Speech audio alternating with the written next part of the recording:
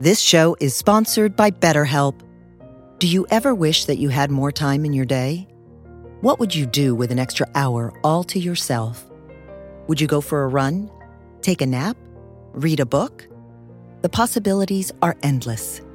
Therapy can help you find what matters to you so that you can do more of it.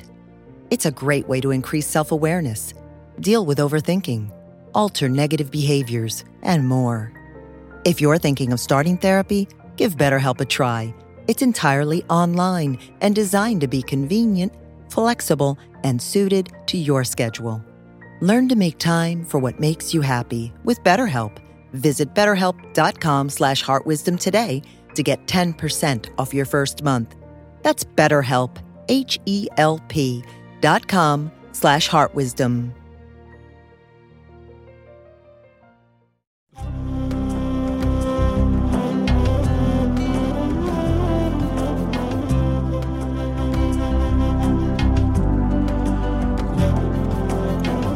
Welcome to the Jack Kornfield Heart Wisdom Hour. We are delighted to share with you Jack's innate common sense wisdom and his clear, open heart. If you are interested in supporting Jack's podcast, go to BeHereNowNetwork.com/Jack. I feel actually quite blessed. Teaching meditation is a good job. It is. You get to be with people at their best, or at least not at their worst, because they're quiet. It's true. And they ask about things that generally matter to them a lot. It's wonderful. I'd like to try and put a couple of things together this evening that I've been thinking about. And they are a bit disparate, so I'm not sure how they'll fit, but I'll give it a try. And I believe they even relate in some way to what we've talked about the past couple of weeks. And if they don't, then I'll rewrite the talk and we'll try some other week again. They have to do with inner meditation and outer child rearing.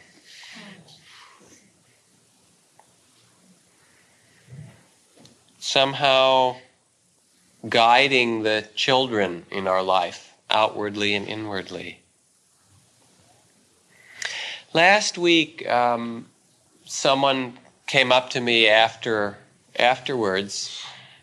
who had sat there, and said that they were a bit confused from what we talked about, that there was a kind of a mixed message.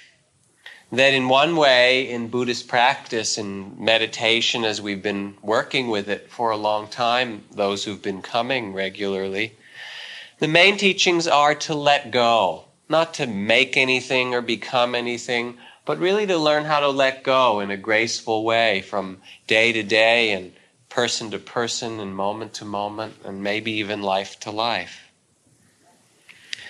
And what was confusing is that beside that message, there was also put out another message, which was to cultivate or to be able to create certain states of mind, happiness or love or loving kindness or compassion, rather than just letting go and taking things as they are.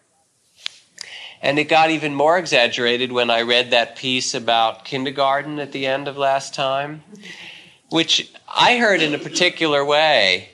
And some other people heard very differently. For those who didn't hear it, this person said that all he really needed to learn as a grown-up, he learned in kindergarten. And it was simple things like share your toys and don't hit or put things back where you got them, flush and, brush your teeth and stuff like that. And when I read it, the spirit for me was really that of simplicity, that practice or spiritual life or whatever was something that was very basic and very human and very immediate and not something esoteric or philosophical. But for some other people who heard it, it was like a whole list of parental do's and don'ts. Put your toys back where you found them, clean up afterwards, don't hit other kids. Brush your teeth when you're supposed to, and rather than being a process of letting go, it was kind of a new list of commandments.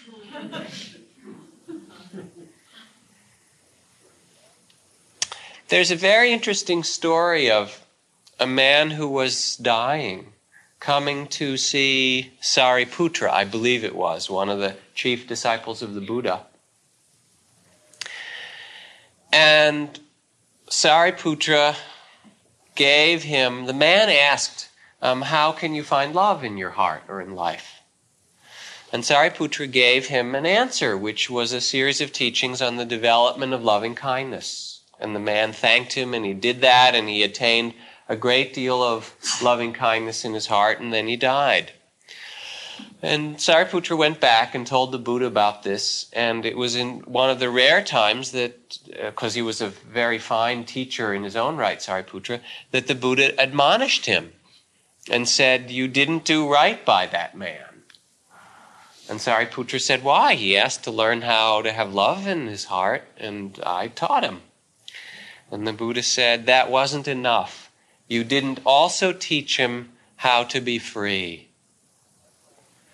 And in some way, the loving kindness meditation, especially the kind that was taught in that circumstance or traditionally, it's very powerful, and it creates a sense of loving whoever you bring to mind, you develop until there's a state of happiness and well-being and love with them. It's kind of like candy in meditation. It's really good. But it's not really the love that can touch all things. It's not the love that can open to the whole of life and find freedom. It's the love that's love as opposed to, disgruntlement or irritation or closedness of mind or heart. And so I thought about that and the questions that were raised about last week, and I started to think about child rearing. Because in a way, what we're doing is rearing our inner child, our spiritual child. Learning to nourish or love or discipline or whatever. And there's a certain balance in that. I want to read you something. It's a page and a half that was recently published in a very fine magazine called The Sun, which is published in North Carolina. It's kind of literary, psychological, spiritual journal called Hunches on Childhood by a psychologist in Washington State named Kent Hoffman. This is about children, and it's about 13 or 14 points he makes. 1. I'm a psychologist. That is to say, I'm an archaeologist and a midwife to the human soul. And I believe after many years of doing this work that what happens in our earliest years has a radical and root effect on all that we experience thereafter. 2.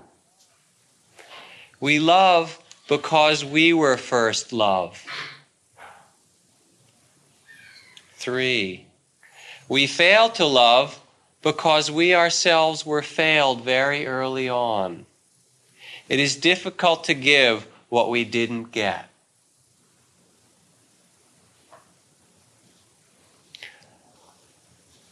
4. Our degree of openness to relationship, to the world around us, to others, to intimacy, is established in the first years of our life in relation to our parents and our family,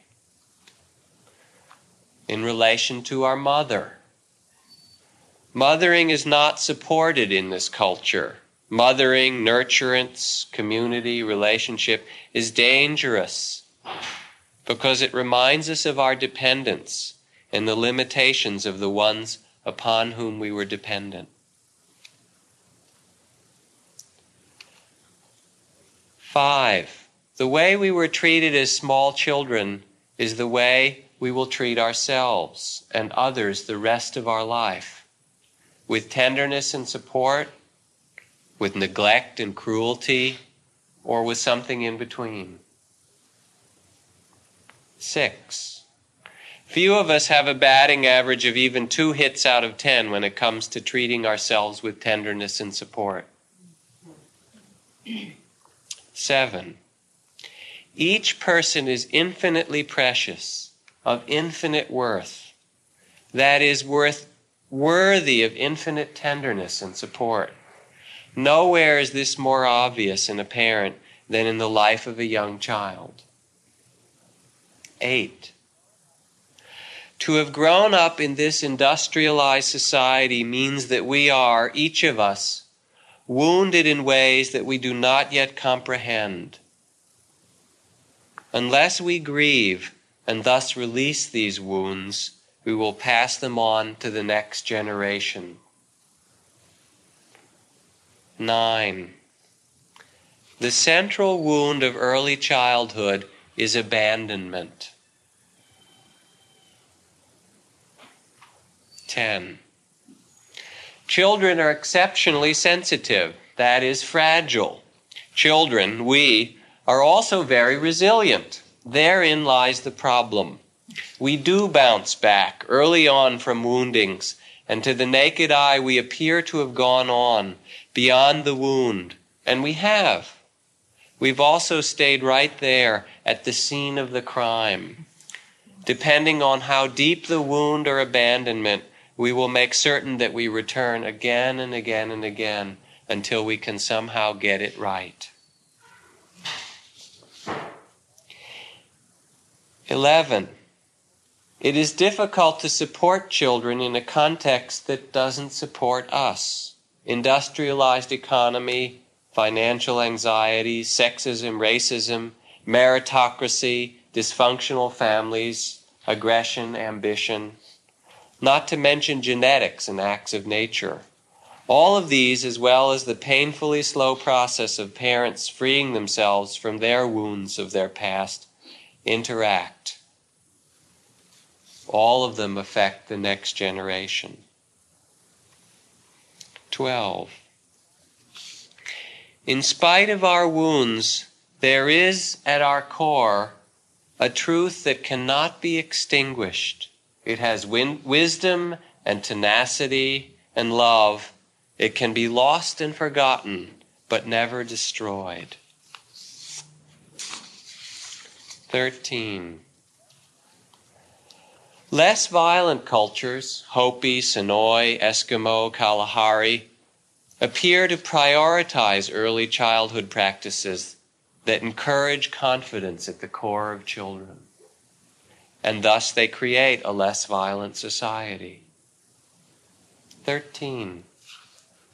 The future of the planet is, in part, dependent upon establishing the raising of healthy children as the central priority.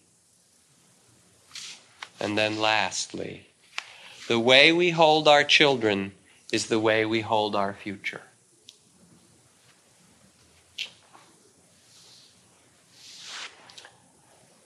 There's a lot in that. I could well just stop with that and let you sit and reflect on it and think about it. The central wounds of our own childhood, of abandonment, of not being loved, that we look in our lives in so many ways, repeat, and look somehow to heal. And the capacities that we have in our life to create a healthy society or raise healthy children or have a healthy inner spiritual life based on that which we received or didn't from our past.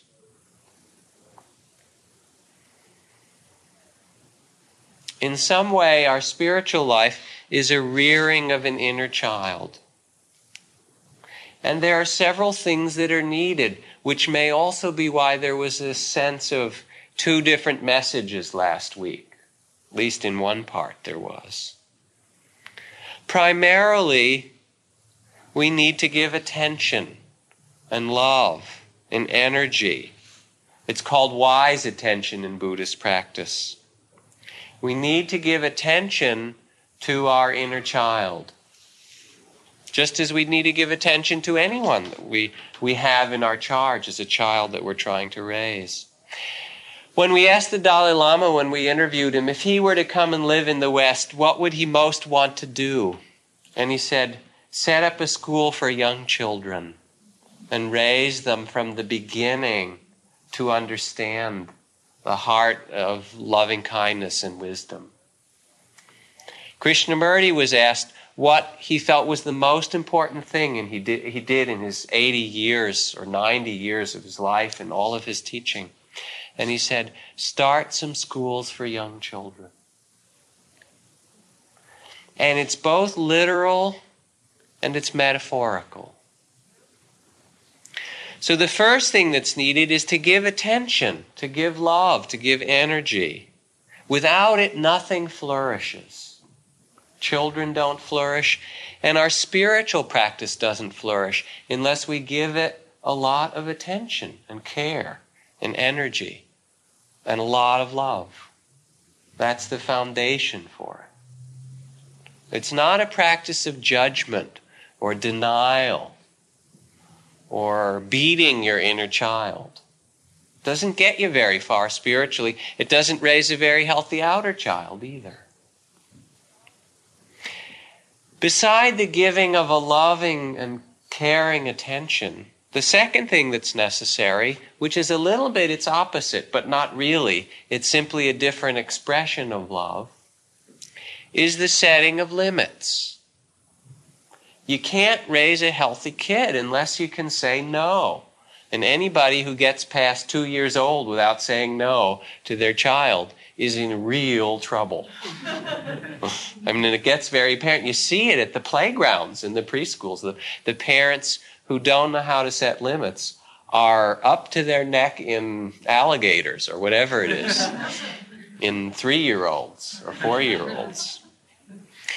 Inwardly, we also need to learn to set limits, which is learning to concentrate, learning to say a healthy no, to not indulge yourself in ways that are harmful or to get lost in things. And then when the choice comes, should I follow this further or is it time to really let go?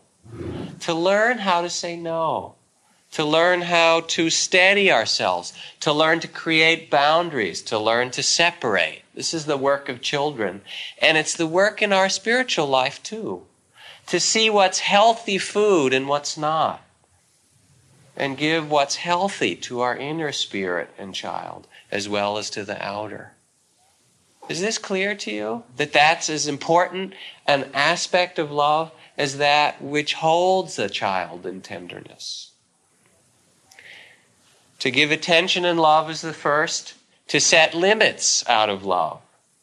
To say no, separation, wise discipline. And then the third is trust.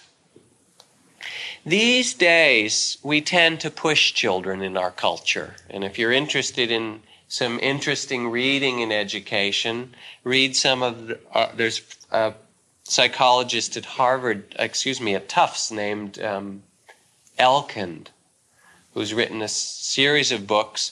The best selling of them is entitled The Hurried Child, but he has several others, preschoolers at risk and things, critiques of our culture and education.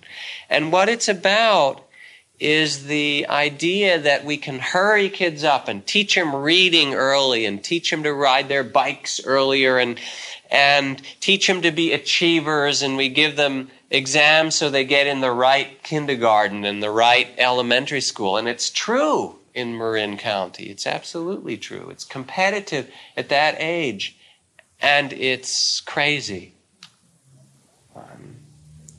And it's not just in that, not just in kind of the super kid mentality, but it's in television and advertising and dressing little kids up in fancy designer jeans and clothes that are really meant for kind of sexual adults to interact with in some way, to look fancy or to attract somebody else. And we make miniatures of them and put them on kids. Even when you watch television shows, generally who's the smart guy when there's a show and there's children on it? It's the kids that are the ones that are supposed to be smart and kind of have the wise lines or the wise-ass lines, and the adults who kind of take it from them. There isn't much modeling for kids just to be kids. We want them to be independent. We put them in daycare and preschool, at times even when we don't really need to, instead of just mothering them or fathering them or taking care of them. There's a kind of ambition and speed in our culture that's put onto our children. And it deprives them of the most important thing they need to be a healthy adult, which is a healthy childhood. It deprives them of their childhood. Ambition. Or we get so caught up or consumed with our lives and our work that we're not really there to touch, to hold, to be with, to nourish, to play with our children.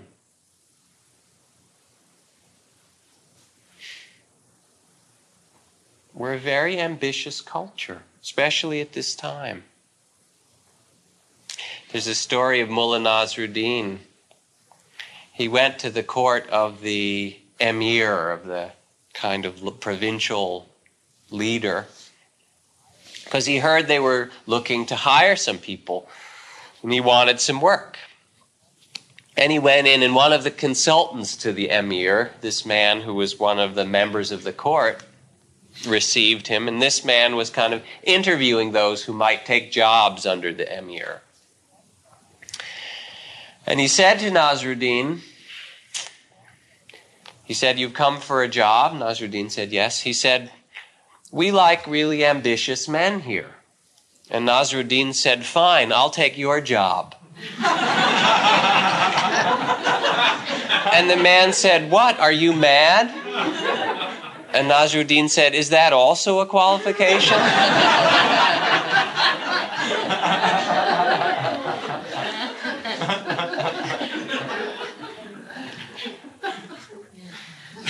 But if we look around at our culture and its values, there is a lot of that, of madness and of ambition. Now, here I've been talking about raising our children, and I would like to talk more about that some night and about education, because I'm learning about it, and to talk about it lets me understand it better, and I value it. It seems important to share. But I'm not just talking about our children. I'm talking about our society and our parents and how we were raised. And even more than that, I'm talking about our inner children as well, our spiritual children. For at the core of it all, what's not critical is the technique, whether it's Montessori or whether it's Waldorf school or open classroom or whatever, or whether it's the breath or loving kindness meditation, or whether you use mental labels or pay attention to body sensation. It's not the technique in meditation or in the classroom, child rearing, but it's what we communicate in some way from our being and our heart to that child, and how much care we bring. That's really what matters. How caring is that person that the child spends time with? And that's true for our inner child. To bring a heart of confidence and compassion and freedom. These are qualities that the Buddha communicated to his disciples. A kind of groundedness, that there was a place to sit that no matter what arose, it was fine. A confidence. You want to communicate that to your child, outer or inner. A place of love that no matter what arises, it's possible to touch it with the heart. And if you work with that, to not be devastated, to learn compassion, to learn this universal power of our heart. So what's communicated inwardly or outwardly, it's communicated in our meditation. Yes, you can sit And you can open to what's pleasant and what's unpleasant, to what's sorrowful and to what's joyful. You can open even to the worst difficulties of your life. You can do it. You want to communicate that to a child, and you communicate it to yourself in practice. You can use your spiritual life, your attention, to find wisdom, to find balance. You can grow, you can develop. It's a lot like gardening. I've been talking about children, but I spent some time this weekend in my garden. It's the same thing. It's planting and mulching and working over the soil and putting in fertilizer and watering and taking off the snails and all of those kinds of things, guarding and nourishing the plants and letting them grow.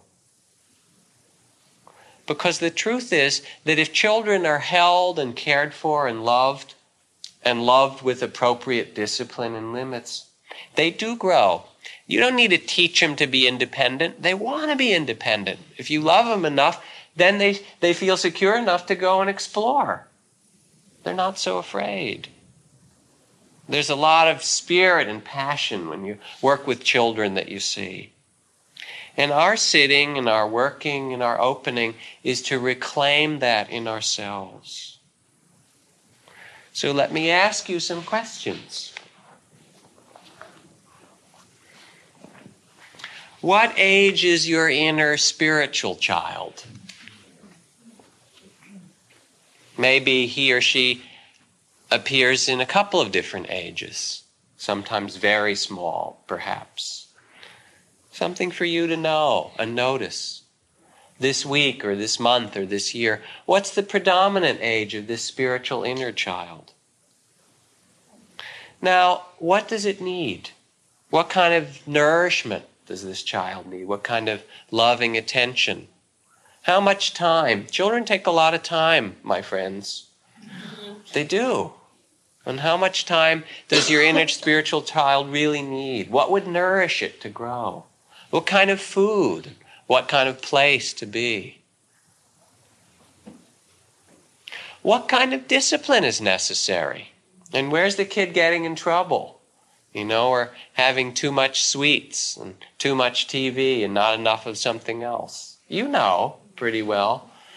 What kind of discipline would be useful for that inner spiritual child? Does it need more encouragement? More attention?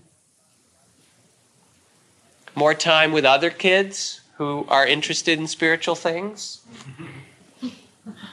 That's really to listen inside and see what could you do to nourish that aspect of your being, to bring it to flowering, to bring it to independence, to bring it to strength and freedom and happiness.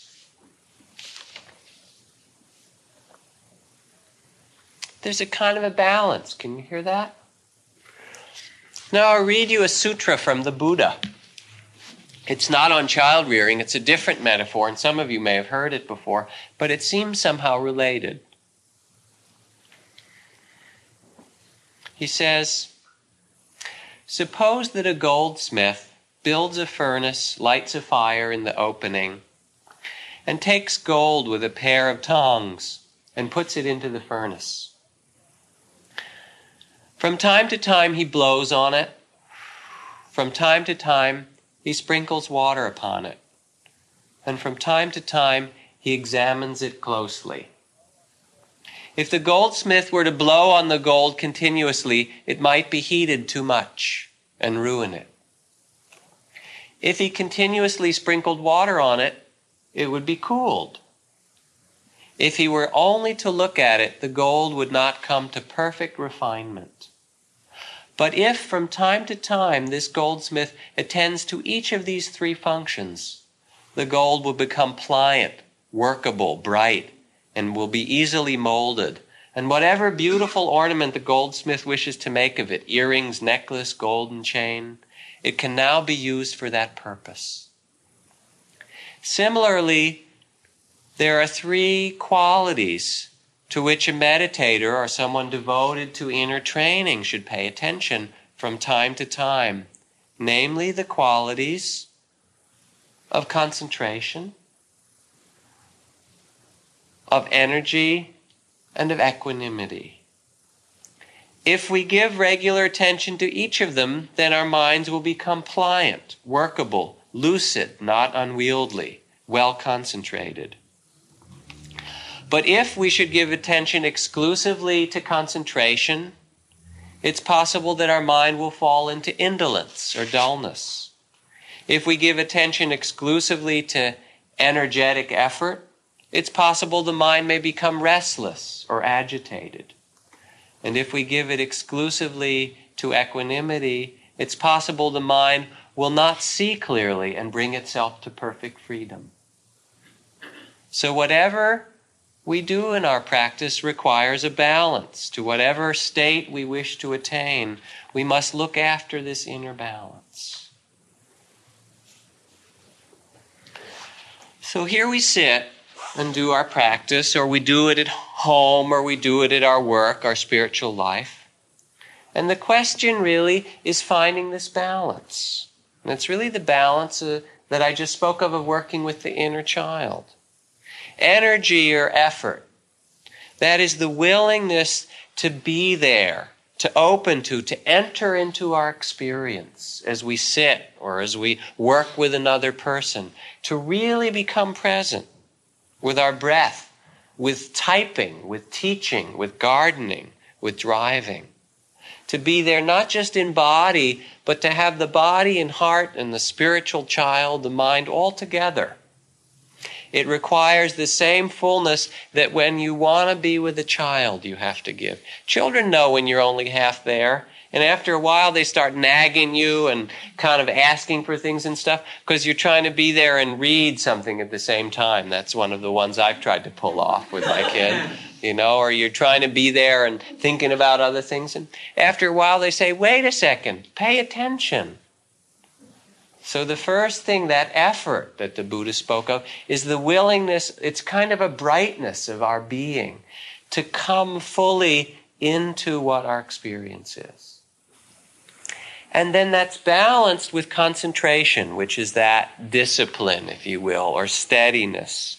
It's a collectedness or a stillness. It's not just indulging, I want candy all the time, and I want, Caroline's, if she could have her favorite meal, it would be cake with icing, whipped cream, ice cream, honey, and sugar on top. And probably Coke or something like that to drink. And it's not that she gets very much of it, mostly at birthday parties. But she remembers those parties, I'll tell you. We hear about them for the weeks in between. And then, Daddy, do you know what we had after the cake? Anyway. So the element of concentration, this other part, is a steadying, a stillness, a collectedness, and not being scattered. A willingness to set some limits in a caring way for ourselves. In our outer life, through some spiritual wisdom, and in our inner life.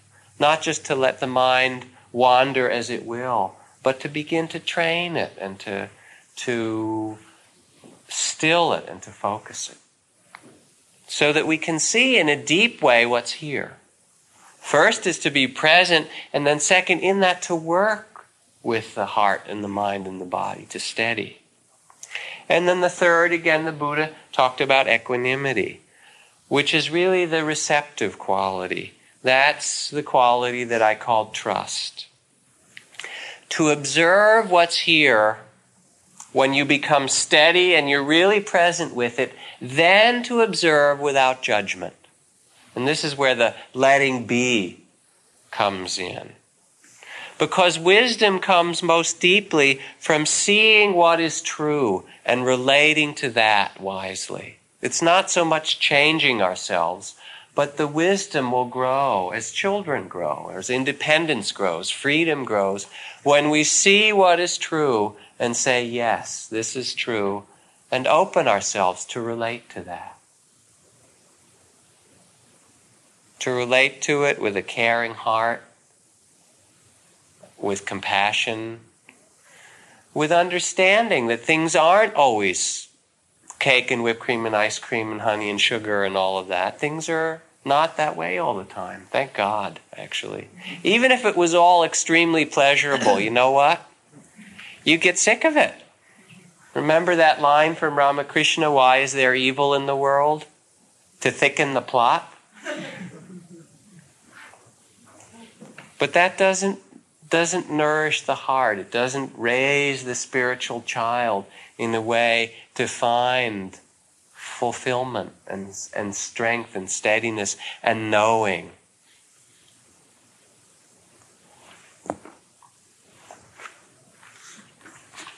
So it's balancing these qualities.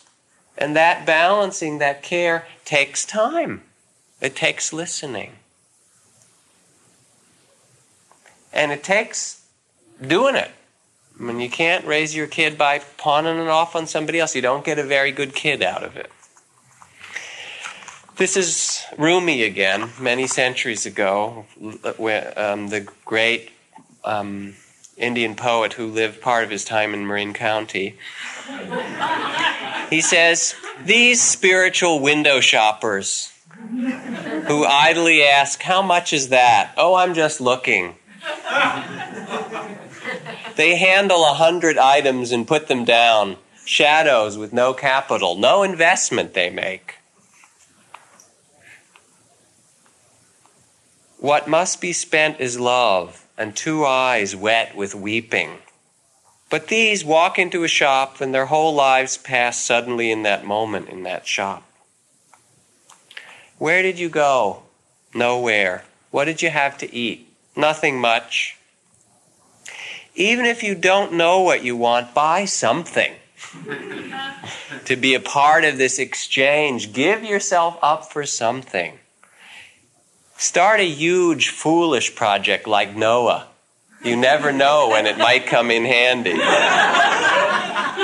I'll tell you one more thing. It makes absolutely no difference what other people think of you.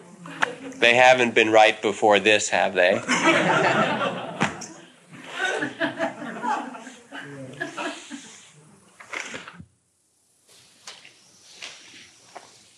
Truth is perfect and complete in itself. It's not something newly discovered. This is from Zen Master Dogen as a way to end. It's always existed.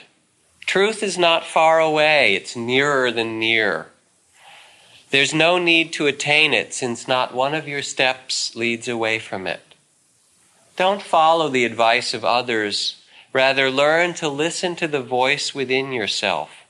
Your body and mind will become clear, and you will realize the unity of all things. In your meditation, you yourself are the mirror, reflecting the solution of your problems.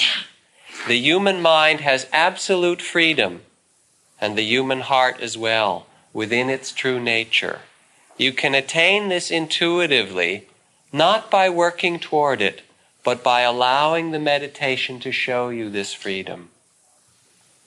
There have been thousands upon thousands of students who've practiced meditation and obtained its fruits. Don't doubt its possibilities because of the simplicity of its method. If you can't find the truth right where you are, where else do you think you will find it? Life is short and no one knows what the next moment will bring. Open your heart while you still have the opportunity. You will soon discover a treasure of inner wisdom, which in turn you can then share abundantly with others, bringing them and the world happiness and peace. That was written 1,500 years ago or something like that. It seems rather current. The next issue of the Inquiring Mind has a series of articles on the relationship of psychotherapy and meditation. Various teachers and psychologists are writing. And as I listen and people speak, I hear a lot of truth and very important things in the different voices, even though they may almost say opposite things at times. The gist of what I wrote about in my own few pages piece for the Inquiring Mind was looking at the limitations of meditation as a psychologist also, and I admit from the beginning that I might be biased by having that training. But I have two sets of experiences that relate to that, to people's past, that are very compelling. One is I see a number of people as clients, not just from Vipassana sitters, but from the Zen and Sufi and Tibetan and various other communities, who've had a lot of benefit from their spiritual practice, and it opened them up and they changed their lives and found a kind of freedom that I don't think they would just have found by going and telling their story in therapy, or touch something that was much more universal. But then I find a lot of people coming and saying, even so, there are these other places that don't work so well, that seem to be conditioned by the past. It's like these two pieces fitting together. Even more compelling, if you will, is to look at the group of meditation teachers, Zen masters and Roshis and Swamis and Lamas and Mamas and whatever, and being in that profession, I hang out with all these guys and gals, the guru set, and looking around, very honestly, there has been a major disaster at least half of the biggest Zen, Tibetan, Vipassana, Hindu, Jain, you name it, spiritual centers, and not just only among Asian teachers, but as much among Western teachers. There's been a major disaster primarily focusing around some big area of unconsciousness and power or sexuality or relationships and ability to listen or be intimate or money or one of those things. In the majority of those places. So that's another side. That's a piece that... And so then it begins to get me asking this question, well, what kind of freedom can you find or expect from spiritual practice? Or what things can psychotherapy or the psychological perspective help with that meditation can't? Or maybe there's some other dimension of life, or in some way how they fit together. And I'm not even trying to present an answer right now, this evening, but just hearing these different sides and putting out a little bit more. It's very hard to look at parenting. What I hear also in some way is it's very hard to look at parenting and issues around it if there's guilt involved, if there's even the slightest blame that this is the way you should have done it. Because I think people care incredibly for their children, and they really do the best that they're possibly capable of, given the limitations of the society and money and their own wounds and their own inner needs and so forth. And most of the parents I know really try.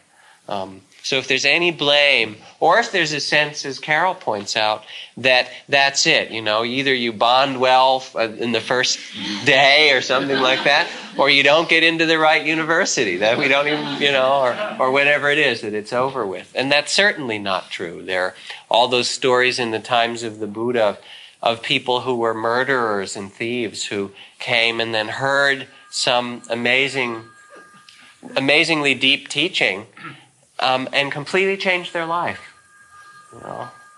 So to have the view that it's all bound in the past or it's all dependent on your parents, as a parent, I certainly wouldn't want that. On the other side, there's this other piece that our history does affect us a lot. And it affects most of the swamis and lamas and gurus and mamas and whatever in the same way that it affects us.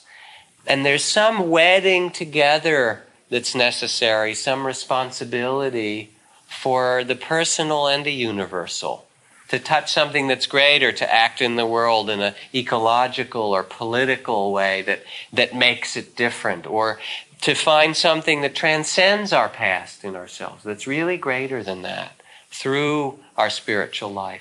That we're not limited just to this body or just our personal history in one life. And at the same time, to also respect the power of that which is personal and how it does repeat, and to be willing to pay attention to that part of ourselves as well as to that which goes beyond the limited sense of self.